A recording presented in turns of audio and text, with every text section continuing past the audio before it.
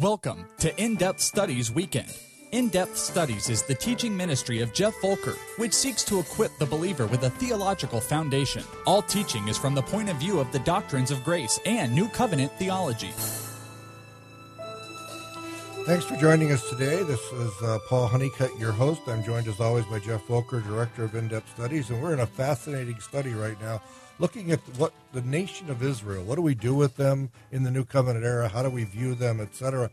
Last week we were talking about, kind of the unbelief of them and so forth, and I mentioned off air, it reminds me of Romans 9:22, which says, what if God, choosing to show his wrath to make his power known, bore with great patience the objects of his wrath. It almost looks like the nation of Israel, they played a role and now they're under judgment, but we looked last week to see that that's not really the case. No, that during the New Covenant era, there is going to be, using the quote from Romans 11:5, a remnant chosen by grace.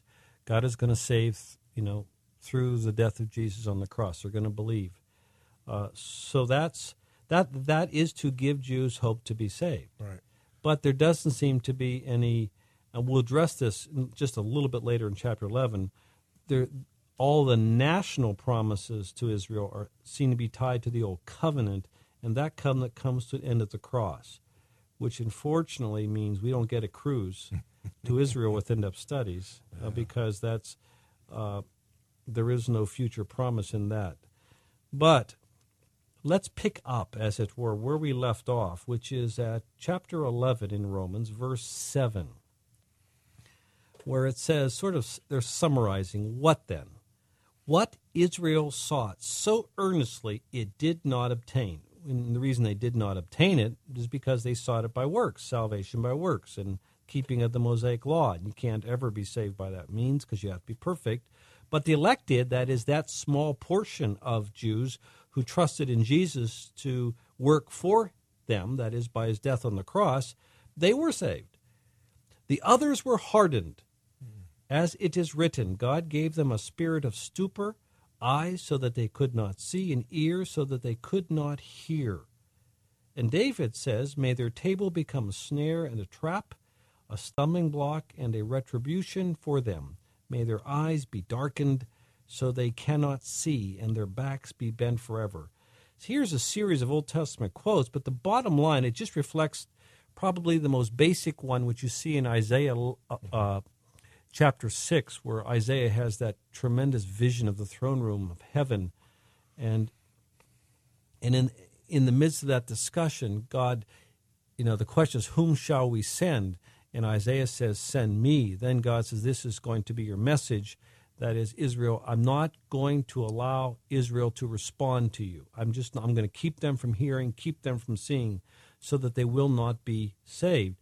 That is, it is not God's plan that many Jews come to faith in Christ. That is his plan. And admittedly, we just have to put our cards on the table because from a certain point of view, it seems that God is playing hardball with them. But we need to understand that the individual Jew, regardless of when he lived, there was abundant evidence that he ought to come to faith in the sacrificial system in Israel, the Sabbath day, Day of Atonement, you name it, all sorts of things. But because he, as a result of Adam's sin, every Israelite, like every one of us, comes into this world so affected by that sin that we are now God haters. We will never desire to come to faith in Christ, to believe the gospel message in any form. We just won't do that. So God has to do it. That is, then God has to choose whom he's going to do it with. And he just reveals sort of behind the scenes. He opened the curtain for us. He just hasn't chosen many Israelites to save. And that is the way it is. Someone says, well, that doesn't seem fair. Well, that's really not an issue because the idea of fairness is God holding back from you something that he owes you. And the answer is, I remember the famous statement by R.C. Sproul that the really definition of really justice in Scripture is you're getting what God owes you. And truth is, the last thing you want from God is what he owes you, because he owes you eternal punishment because of your sin. What you want is mercy. You do not want justice. So you don't want from God what he owes you. Right. That's the last thing you want. Yeah, because that language there, verses 8 and 9 is pretty strong. Very strong stuff. It's like a curse. It's like, oh my gosh, what do I do? But you're exactly right. That is what the Old Testament teaches. That's exactly what David said. That's exactly what is written in Isaiah. And when we've gone back to the law and said, if you don't obey perfectly, I will hunt you down. Yes. I mean, it's some strong stuff. So, okay, now with that in mind, let's move on to Romans 11. And it says, again I ask, Romans 11:11. Did they stumble so as to fall beyond recovery? That is the nation of Israel. Right. He goes, not at all. Rather, because of their transgression, that is their rejection of Jesus, salvation has come to the Gentiles to make Israel envious. This is interesting. Once again, Paul's motivation is to try to, cause Jews to want to come to faith in Christ. And he goes, okay, the gospel goes to the Gentiles to make Jews envious because for 1,500 years, the Jews had most favored nation status with God. They had benefits, a bucket load of benefits that the Gentiles never had. But now the Gentiles are getting the benefits of being the real people of God. But verse 12 says, but if their transgression, that is the rejection of Jesus, of the Jews, means riches for the world, because then the gospel went to the world, and their loss means riches for the Gentiles, how much greater riches will their fullness bring? That is, when that portion of God's elect, which are the Jews, that remnant chosen by grace, when they come to faith in Christ, that'll be even all the better. And so you have the gospel going to the Gentiles, which is obvious, but you also have God's promise to save this portion of ethnic Israel. Now, sometimes people take this passage, we're just going to look at it a little bit, and when it says, how much greater riches will their fullness bring, verse 12, you say, well, at the end of the New Covenant era, right before the second coming, a great number of Jews are going to come to faith. We're going to address that as we get to 11, 25, and 26 in just a little bit. But in this context, that's not what that means, because that idea even is not even brought up. The only thing that's brought up is Israel was unbelieving because they sought salvation by works. But it looks like God's done with them. No, he's not. He's going to save a remnant. So then Paul is saying that when that remnant comes to faith in Christ, that smaller group of ethnic Jews comes to believe in Jesus, that will be a wonderful thing. Or as he uses the phrase, how much greater riches will their fullness bring? Because now the picture of the people of God are becoming the real people of God.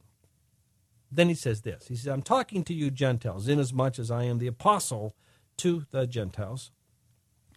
I make much of my ministry in the hope that I may somehow arouse my own people to envy and save some of them. For if their rejection is the reconciliation of the world, what will their acceptance be but life from the dead? This is the idea, because Israel is as good as dead. But he promises to save some. And in light of this over 1,500 years of rejection of, we would say, the gospel, there's still going to be some that are going to come. And that'll be all the more remarkable. But once again, Paul's purpose in doing this is to give Jews hope to be saved. That's the idea. Now, in light of that, let's jump to verse 17. Because that begins this picture of this tree, with this olive tree with the branches. And this is, now here we'll get a little better glimpse of God's plan. It says in verse 17, if some of the branches have been broken off, and you, that is Gentiles, though a wild olive shoot, have been grafted in among the others, and now share in the nourishing sap from the olive root, do not boast over those branches. If you do, consider this. You do not support the root, but the root supports you. You will say then, branches were broken off so that I could be grafted in. Granted, But they were broken off because of unbelief. And you stand by faith. Do not be arrogant, but be afraid. If God did not spare the natural branches, he will not spare you either. So stop for a moment. What is he saying in that? Okay, the tree is representing the people of God. And of course, God, his plan of salvation historically always comes through the Jews, through Israel, always. And so that's why we see that the earliest, the bulk of all early believers are all Jews. But he's looking at it from the point of view of evidence. So just because you claim to be in the people of God doesn't mean you actually are. The Jews all believe they're in the people of God. Mm-hmm. But Paul says, no, they have been broken off because they don't really believe. They've rejected Jesus as their Messiah. So he's looking at salvation from sort of like the same perspective as the book of Hebrews. The idea that you profess, but professions are cheap. How do we know the profession is real? Well, the proof is in the pudding. That is, you keep on loving your Lord, living for him, perseverance until you die. That is the evidence that Jesus died for you and paid for your sins. So the perseverance is not the cause of salvation at all, but it is the evidence that Jesus paid for your sins. Yeah, it's the bearing of fruit. Yes. This whole sort of agricultural metaphor he's doing here. Yes, absolutely. Well, let me ask you something then, because this is fascinating to me. My older son's father-in-law actually had a garden at one time, Huntington Beach, California, and he would do this. He would graft in branches from one plant into another, which I found just fascinating with this biblical idea in mind, and it works. It's amazing. But anyway, when he talks about this, so the root supports you. What is the root? Well, the root would be Israel. That's where you do not. But when you say Israel, you're talking about all that Israel, true Israel, represents. You're talking about Jesus, who comes out of Israel. I mean, what do you mean by that? Okay, that's a good point. You're talking about historically. Okay. Granted, God has rejected Israel in the sense that the time of the picture is now over. Mm-hmm. But do not dismiss them, because you owe them. The gospel came through Israel to you, because the Messiah comes through Israel. Right. Therefore, do not kind of like mock Israel because their rejection of Jesus, because this is where salvation comes from. You are indebted to them, which is absolutely true. That's why he says, do not be arrogant. Yes, do not be arrogant. Then he says, okay, but they were broken off because of unbelief. And you, if you don't persevere, have a transformed life, keep loving him till you die, he'll knock you off also. And once again, it's not that a believer can lose their salvation, not at all, but looking at it from the point of view of the evidence. Right.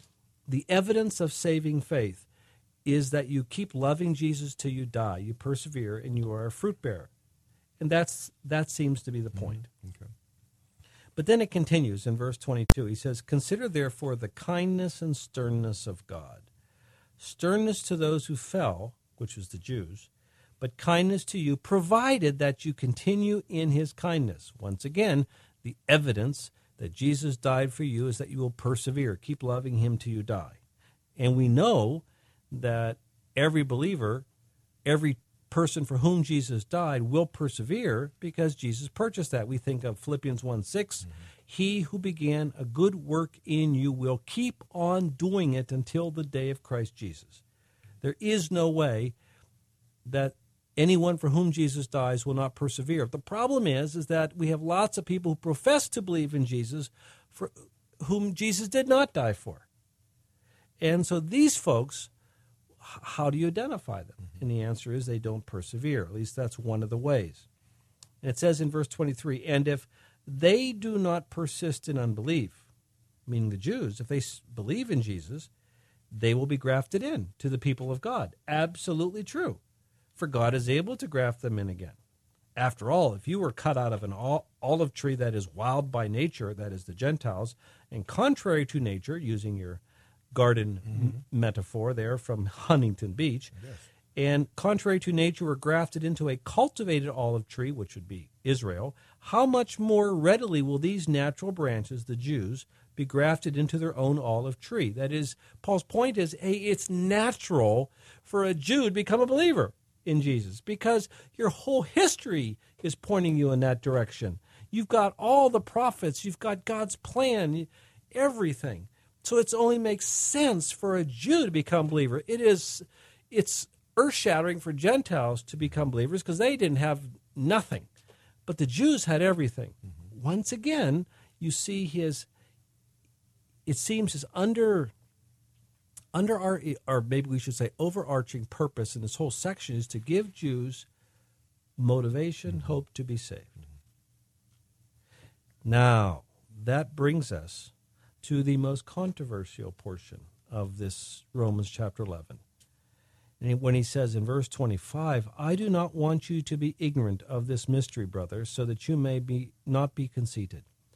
Israel has experienced a hardening in part until the full number of the Gentiles has come in. And so all Israel will be saved. Now, the way this normally is written is that at the end, after the full number of the Gentiles become believers, then there's going to be this national outpouring of belief from Israel at the end, and therefore all Israel will be saved.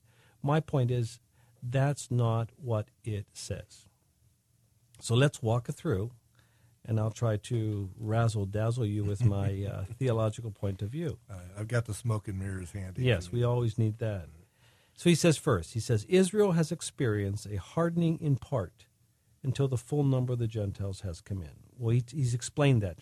During the New Covenant era, from Pentecost to the Second Coming, Romans 11:5, there's only going to be a remnant of Israel who God is going to choose to save. Okay, and of course, when you tend to think that this means Israel has experienced a hardening in part, okay, until the full number of the Gentiles has come in, and then, that's not what it says. Right. It simply says Israel has experienced a hardening in part until the full number of the Gentiles has come in. Now that you just described the New Covenant era. And so Israel will be saved. It's not then. You could use words like in this way, in this manner, so all Israel will be saved.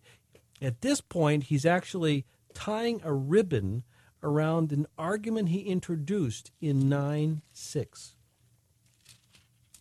Go back there, because this is its one seamless argument, 9, 10, 11. Because 9:6 says, it is not as though God's word had failed. Looks like it has, because Jews don't buy Jesus. For not all who are descended from Israel are Israel. He said, whoa, you cannot equate the literal Israel with the real people of God. That's not how it works. God has to choose those who are going to become the real people of God, and he doesn't choose many Jews. That's what we've seen up to this point. So when the full number of the Gentiles that God chooses become believers, and that remnant of ethnic Jews that God chooses to become believers, when they all come to faith, then all Israel will be saved. That is, Israel, the real people of God, of which literal Israel, physical Israel, was a picture of. So this is really just tying a knot on what he said in 9, 10, 11. He's not introducing anything new. He's just explaining. And we know that he then goes on to quote a couple of passages where it says in verse 26, he says this, and so all Israel will be saved, as it is written, the deliverer will come from Zion. He will turn godlessness away from Jacob. This is my covenant with them when I take away their sins. Now, both of these passages are what we would call, I'm sort of groping here for a second. Those are the regathering of Israel back into the land passages, which we see all through the prophets. The problem is that every place where they're mentioned up to this point, like 7 places, they never refer to literal Israel in the physical land of Palestine. They refer to a spiritual Israel, the church, going to a land that doesn't end, which is heaven, then new heavens, new earth. So here, he's simply describing that the real Israel of God, of what is the elect, mostly Gentiles, a little bit of Jews, of which the natural physical Israel was a unbelieving picture of. And then it goes on to say, he says this, as far as the gospel is concerned, they are enemies on your account. That's the Jews. But as far as election is concerned, they are loved on account of the patriarchs, meaning God, if a portion of them are part of the elect, then God is going to save them. He's going to show his love. For God's gifts and his call are irrevocable. That is, he promises to save a real people of God, of which a portion comes from ethnic Israel. Then notice this, verses 30 to 32. He says, just as you, who were at one time disobedient to God, have now received mercy as a result of their disobedience. This is the Gentiles. You were disobedient. The gospel came to you because the Jews rejected it. Now you've become obedient. You believed.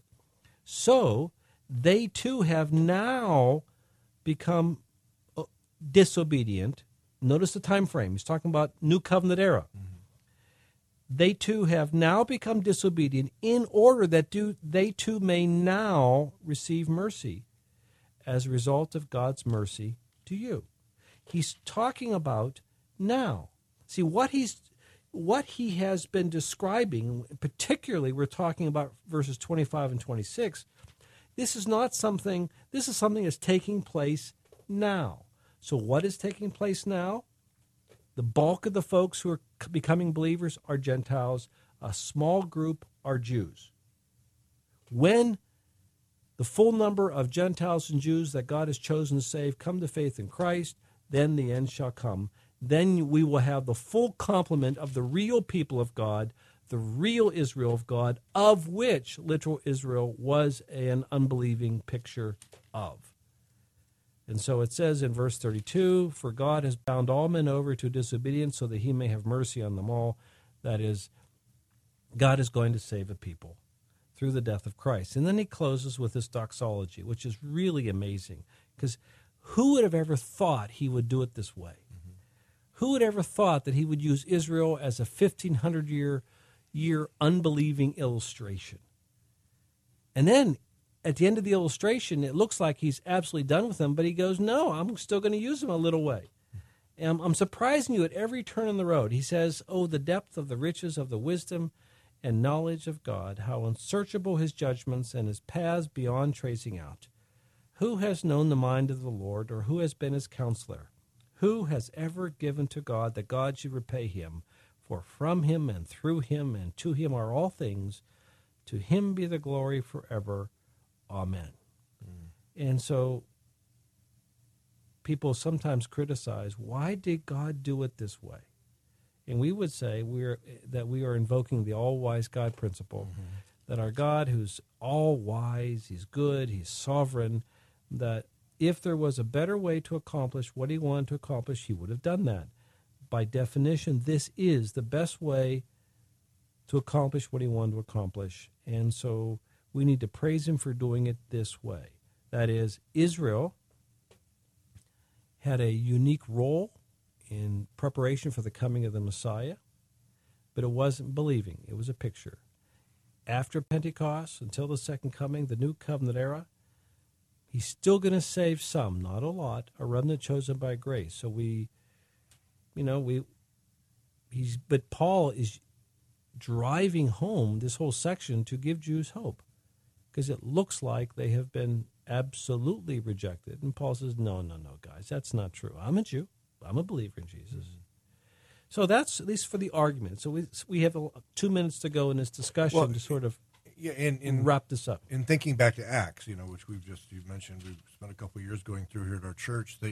It's fascinating because in addition to giving hope to the Jews, he's also reminding the Gentiles who would have been reading this, right? Because it would have been both Gentile and Jew reading this in Rome when this letter was written and sent out.